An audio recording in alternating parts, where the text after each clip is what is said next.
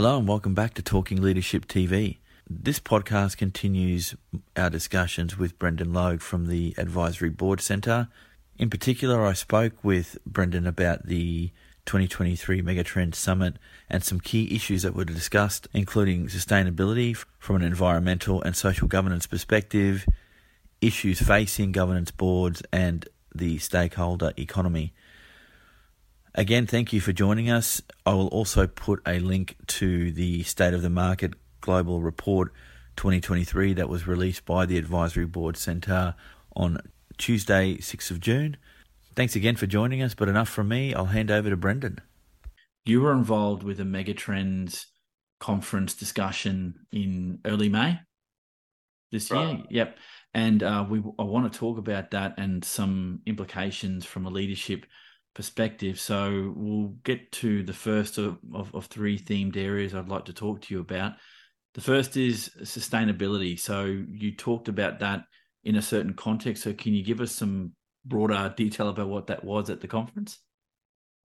Happy to, Eric. And I was fortunate enough to chair a panel with members of our community. So I might just explain the community first and then get to the question, the topic at hand. Our community is a distributed network of independent professionals who choose advisory boards and governance boards as part of what they do. The majority choose a portfolio approach to work rather than just having the typical corporate day job or perhaps entrepreneurial pursuit now. So they're board level contributors. But with that context set, every year we bring our members together. This year it was in Brisbane. One of those themes that you've alluded to was sustainability. As a subset, if you like, of that was a focus on environmental and social governance, which is a theme that will be very well known, I would expect, by your audience, specifically those in the corporate sphere, because what's coming down the pipe, no matter really where you are geographically speaking, are some expectations in that space. So I was fortunate enough to interview some global leaders on that panel, one of whom was the current chair of Energy Queensland, for instance, the people that keep the lights on here in our Sunshine State in Queensland. The other member of that panel is based in Hong Kong, but she serves a number of traditional, you would call them, energy companies, both in the Asia Pacific region, developed and developing countries. So it's interesting to get that perspective from Sarah Fairhurst's viewpoint.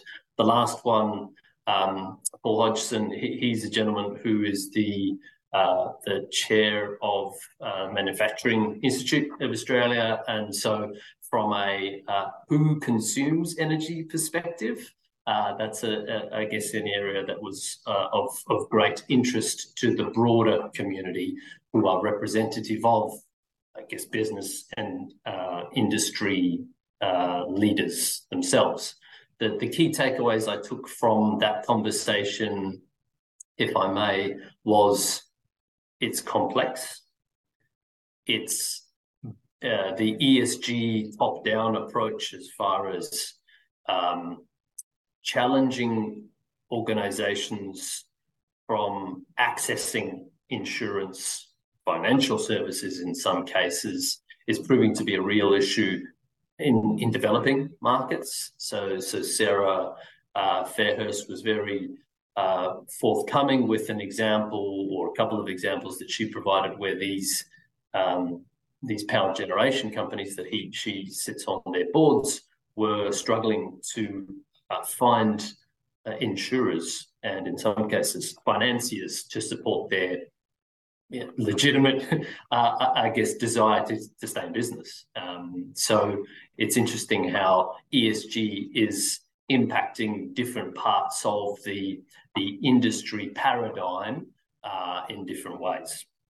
but it's coming to a supply chain near you. It's certainly hitting the consumers here in Australia and around the world in the hip pocket, and it doesn't look like it will abate anytime soon. Let's go to that social governance idea of what you just talked about. Energy development. Now, I'm going to throw maybe a Hail Mary here and see how you go with this one. Let's see how we go, yeah. When we talk about energy development, particularly in the first world context, we're talking Australia here in particular, there are going to be winners and losers from that process as we transform an economy from fossil-based fuel energy sources to renewables. And one thing I wanted to ask was a discussion, or was a point brought up at all around the divide between urban and rural Australia in terms of energy production? Because I'm hearing that in other contexts that I work. I just thought it interesting to ask you that, because when you said at the start, it's complex, I thought, yeah, that's not understating it. It is extremely complex. So have you got any thoughts on that, or was that a topic that was discussed at all at the conference? It was, and it came from the floor from a primary producer who was an early adopter of solar, for instance, on some of his cattle feedlots and sheds. But where his properties are, there are no transmission lines, right? And so if it's not solar, it's a diesel genset. And so you have this even within a developed country such as Australia, given our size, it just makes no commercial sense for an energy distributor to build a set of poles and wires that go out to where a bunch of Australians have their businesses and choose to live. So yes, my sense is in the urban centres, and my sense secondhand in this case, because this came firsthand from the chair of Energy Queensland, was we will continue to have the haves and the have-nots, who the haves in centralised urban cities will enjoy the ability to pick and choose, because there is an abundance of, options available to them, and there is the density for them to be able to select, I'll just stay on the grid or go off grid if that's what they so choose, have an EV, what have you. The challenge is for Sarah Zelko and for those in that industry is, well, what do you do for those who are in Cloncurry, and for those who are in Mount Isa, and for those who are industry players in those mineral settings? Because building some poles and wires out as far as that is very, very expensive. So the suggestion is maybe there's some middle ground where microgrids are set up. It's really interesting. It probably won't be considered here under this government, but from an energy policy standpoint, in other distributed energy demanding economies such as Canada, for instance, they're putting small scale modular style nuclear reactors, the size of which may well fit into a 40-foot container, for instance, which is just wild to think about. It's an incredible progression from where they've come from as a source of energy. It's a little way off, it's still being proven, but that is something that I would hope we in Australia can work towards, because, it's clean, it's safe, it's reliable, and it exists. We need to be as pragmatic as we can be, realizing that there's a global shift to doing something different about our energy mix. I get that is the discussion, but there's still the that transition phase, and I think it's in that transition phase that we get the hiccups that we see about who wins and who loses, and are those that lose in that process actually being considered when the rollout of these things is happening. And I think it's not done intentionally, but the unintended consequences around energy policy have existed for quite some time, and I don't think it's an easy fix, because if it was, it would have been done by now. And when you talk about geographical issues, Australia is a big place, and I get that investments in particular, not just the energy generation source, but the transmission source, is governments don't want to, I think by and large, and this is just an observation, don't want to be the energy investor of last resort. They want the market to do something about it. And, maybe investing in that uber expensive infrastructure discussion is something that most don't want to delve into at the moment. But that's interesting that was one of the top topic areas, Brendan. Now, the other one I wanted to talk to you about, you mentioned governance and governance from the perspective of governance and in that space, advisory board. So can you unpack that a little bit for us as well, please? Sure. And so as part of our summit was the launch of, to our members at least, the latest State of the Market report, the highlights of which I'll touch on in a moment, and more than happy to share that report, which will be released just before this podcast will go live. So your members will be one of the your subscribers or listeners will be the first to review that in many cases. But what was spoken about, which was really interesting and a consequential shift from previous periods where we've done this research analysis and drawn out some insights, is that increasingly governance boards are constrained, and the list of expectations on their table only growing. And if I can provide some unsurprising examples of what I mean by that, when you think about the nature of who tends to sit around a governance board, they are seasoned corporate executive leaders who may well be the other side of their corporate contribution, right? They now want to pick and choose who they work with, and for good reason. They hold fiduciary and legal responsibility for that organisation, right? And so Optus, they failed in an area as it related to looking after their customers' data. So cyber risk. That's probably the most public example in recent times where it's clear that governance board were ill-equipped to cope with the specific and quite narrow demands in that particular domain. The other ones which are emerging and coming down the pipe really quickly are the accelerated adoption of AI. And let's face it, there are very, very few people who actually know what they're talking about in that space. So the implications for just about every business who are in a service industry, which is just about every business here in Australia, are tremendous. And if they don't know the right questions to ask, or if those people around that governance board table have never seen, touched, or heard of this stuff before, they're exposed.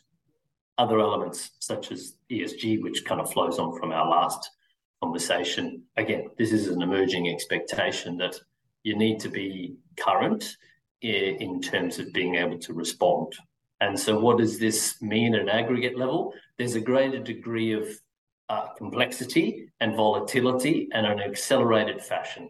So what are organizations doing? And this is kind of the intersection between governance boards and advisory boards, is they're choosing to put risky conversations that they're ill-equipped at having because they don't know the right questions to ask nor who to ask them to, is they're putting them elsewhere. They're putting them in a fit-for-purpose advisory boards that being chaired by somebody who knows what they're talking about, and seeking from that advisory board options that they can still maintain responsibility for. So give us an A or B tends to be a reasonable outcome, recognising that the 15 options that they might be required to consider, they're ill-equipped to even start to consider.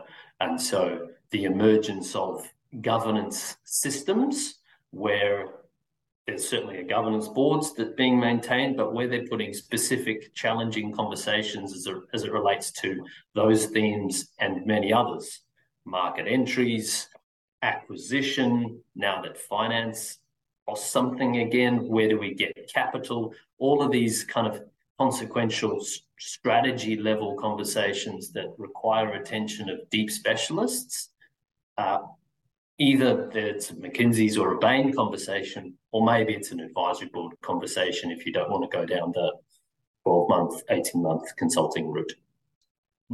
Kind of a couple of questions that come to mind from there. Go for it. Yeah, so the governance space, is an interesting one for me in that I've worked with and been on boards. I've seen some very good operators at the board level, and the boards that I've seen function the best know what they don't know and will outsource to get information in, whether or not they go to an advisory board or set up.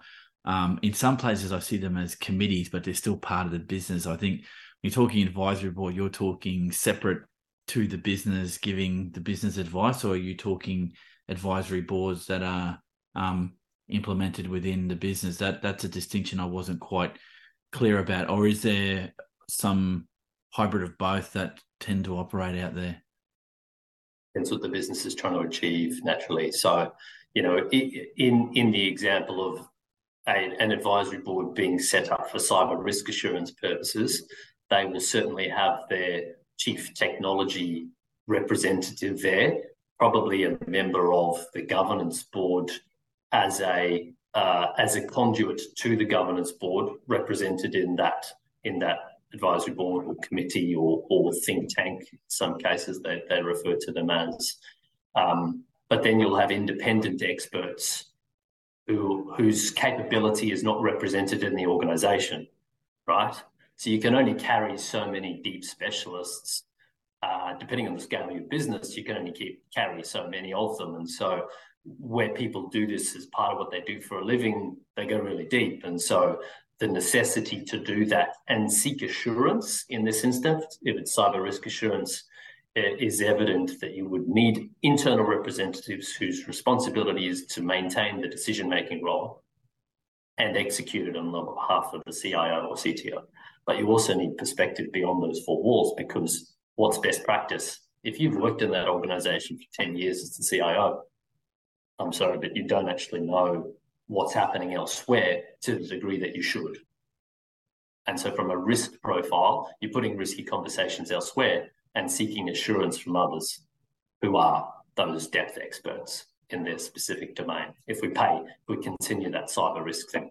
The other thing, if we change the scale of market or the scale of business that we're referring to, there's a whole bunch of, in the business sector now, privately held businesses who are going through some succession planning challenges. And so what do we do with this business? Are we going to carve it up to the next generation? Are we going to sell it and then divvy up the cash? Or does somebody want to take it on, and how will that work? So there's all sorts of very emotive conversations that are going on within, in some cases, some very sophisticated family businesses, because from a demographic standpoint here in Australia, a good chunk of those boomers they're thinking about, if they're not already doing it, they're thinking about where's my exit and how might that best be affected, which is a key demand area for advisory boards in the business sector. Are we morphing over time away from traditional boards to something else, or do we have no other model other than a board at this stage? Because I understand the difference, and you've explained this a few times around the difference between an advisory board and a standard governance board, but are our boards fit for purpose? Is it something that needs to change over time? Is anyone challenging the paradigm, or is it the best that we can do given the complexity of the business world? Yeah, good question. And I would say that I don't know anybody through this community, and we've got 580 board professionals in 25 countries. It's a curated community, and so maybe that's the reasoning for my landing point. I don't know anybody who doesn't recognize that how things are running now may not be how things will look in the future, but they're curious. They are humble enough to recognize that, as you say, they don't know everything. And so whether it is additional seats to the board, or perhaps carving out an agenda for which the governance board is responsible for and is confident executing, decisions being made, right? Governance itself.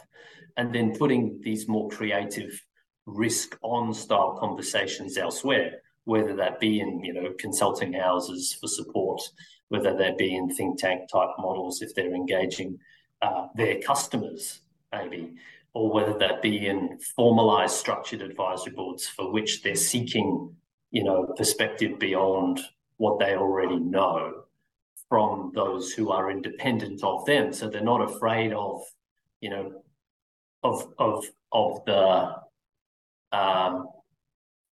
there's no conflict between people sticking their neck out, right? And I think so.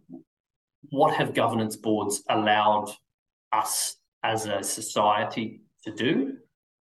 We have a more prosperous outcome. We live longer by something like 50%. So by all metrics, our society is going in the right direction. The trend suggests if you continue, we're going on the right direction. So I don't think there is a need to overhaul governance and throw it out in kind of a radical sense. My sense is that there will likely be, where necessary, where businesses have to change and adapt to market conditions, that they not just expect that to come from the board and or the CEO, that there are other options available to them, and those people have, or they might not have seen the exact circumstance, but it certainly rhymes with what they have seen elsewhere. That's amazingly interesting insight. I hadn't thought about it that way, but perhaps the future of boards is that the charter of a board becomes a bit more flexible to take in the things that you're talking about to, as you recruit people to boards, that the board won't know every damn thing because no human can know that, but it's to have the tools and the capability within that board to outsource and have some other discussions in other contexts through the use of, say, advisory committees, boards, think tanks to help them be better decision makers. That's interesting to me, and that I wasn't for a minute suggesting we need to get rid of boards altogether. I'm just one that likes to think a few steps ahead, and boards have been around for longer than I've been and will be into the future, but everything gets challenged. I think that's worth challenging, and the conversation around how can boards do their jobs better is, I think, a fruitful discussion to have. Your community wouldn't exist if that's something that they weren't actively thinking about. To the degree that I'm not an advocate for getting rid of boards altogether, because you need someone to ensure that there's some transparency in decision making, that there's that the eye on that, if I can use an antiquated term, that triple bottom line, so social, economic, and environmental. You need boards for that, so cannot disagree with you there. Look, Brendan, the last area I'd like to talk to you about is you coined this phrase before we had the discussion. I'm interested to unpack this, that stakeholder economy. Can you talk a bit about that and what was discussed at the conference for us? Mm-hmm. Sure. So I mean, this is another big topic, like ESG, right? That thanks to the advancements of technology, and I think the consumer shift in expectations and their ability to really impact positively or negatively your business, you could argue has never been it's never been more consequential that each consumer or each customer or each stakeholder be given a good experience, right? And so I think in that with that kind of being accepted, what we were talking about was actually in the paradigm of sport. So Brisbane 2032, we will host the Olympic Games, the Summer Olympic Games, which I, as somebody who has a real passion for sport and a leader of a community sporting organisation, I'm tremendously excited about, because I think about, well, will members of our community be represented at that games. And wouldn't that be just an amazing thing for me to share with my kids, for instance? And it's like, this is where you could be. So in the stakeholder economy space, what we unpacked was, well, what do members of the community, say the customers of, if Brisbane was a business, or if Brisbane, the ratepayers were your customers, are we meeting their expectations as far as what's coming? And maybe, if we introduce a theme such as legacy, which is always spoken about around the games, what if we were to bring forward legacy? So instead of waiting for legacy to happen after the fact, let's bring forward legacy as it relates to infrastructure, for instance, and the promotion of sport as a means to develop, individuals, but also how individuals work within organizations and systems. As we think about what we've come through during the COVID years in particular, where we became a far more fractured and inward-facing, individual-focused society, I think this holds so much hope as well as risk for those businesses who are involved in serving, which is just about every business, or at least 80% of businesses around Australia. We're a service-based economy now. So the consideration for not only my customers, not only my shareholders, but how my brand is perceived, and the power of people who I don't really have all that much to do with is evident, and it is both an opportunity and a risk for those who understand it.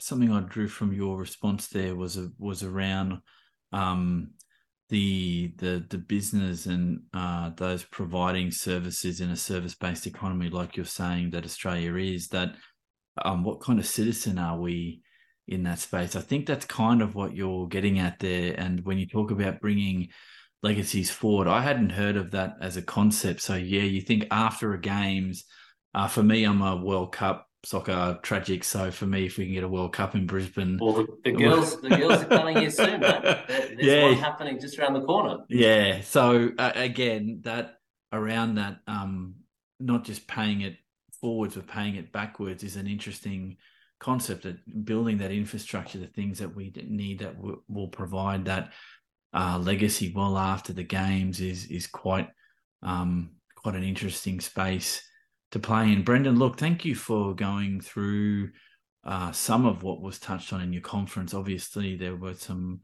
very fruitful conversations, and I'd want to ask you, just to conclude the discussion here, your overall sense of what was presented at the conference from a leader perspective. If you were in that audience, so I'll get you to pitch yourself not as facilitating in one of the discussions, but you're out in the audience. What would be your key takeaways from that from the event? People choose to get involved within our community who share an optimistic outlook. The currency of a good advisory board, and so therefore a good contributor to an advisory board, is intelligence that can be actionable to the recipient of that advice. So if I may share the overwhelming takeaway for me was a sense of optimism in spite of what appears to be a more rapidly evolving landscape for businesses and their leaders. And so just to, I guess, throw a stat in there to kind of point to the increase that we're observing for demand and those contributing to advisory boards.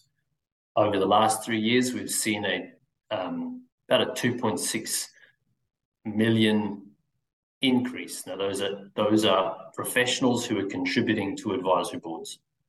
2.6 million more people are contributing to advisory boards than 3 years ago, which is just an astonishing statistic. The challenge for us as the Advisory Board Centre is, in many ways, and this is observable from our past research, they're making it up as they go along. And so us as the standard bearer, we've got some work to do to get across, even if it is a small fraction of those, to build capability and understanding such that their contribution is ethical, measurable, and repeatable. And so if we build the sector's reputation, in essence, that's our role, is to help buttress and create a new sector, which is rapidly growing, to ensure that they have an assessment or an understanding of what good looks like. It seems a worthy cause, and I've certainly, and my team and members of the organisation have our work cut out for us. Thank you for joining us again, Brendan. I'll make available links to your work and what you've been doing, and I'll put a link to the outlook, the state of the market report. The state of the market report. Sorry, that Thanks, you said Eric. You'd make available. Yeah, I'd love people to have a look at it. And thank you again for your time, mate. Thank you for having me, Eric. Thanks again for joining us. We've been speaking with Brendan Logue from the Advisory Board Centre. As always, thank you for following the podcast. Please drop a like or subscribe to help the channel grow. Have a great rest of the week, and we'll catch you on the next episode of Talking Leadership TV.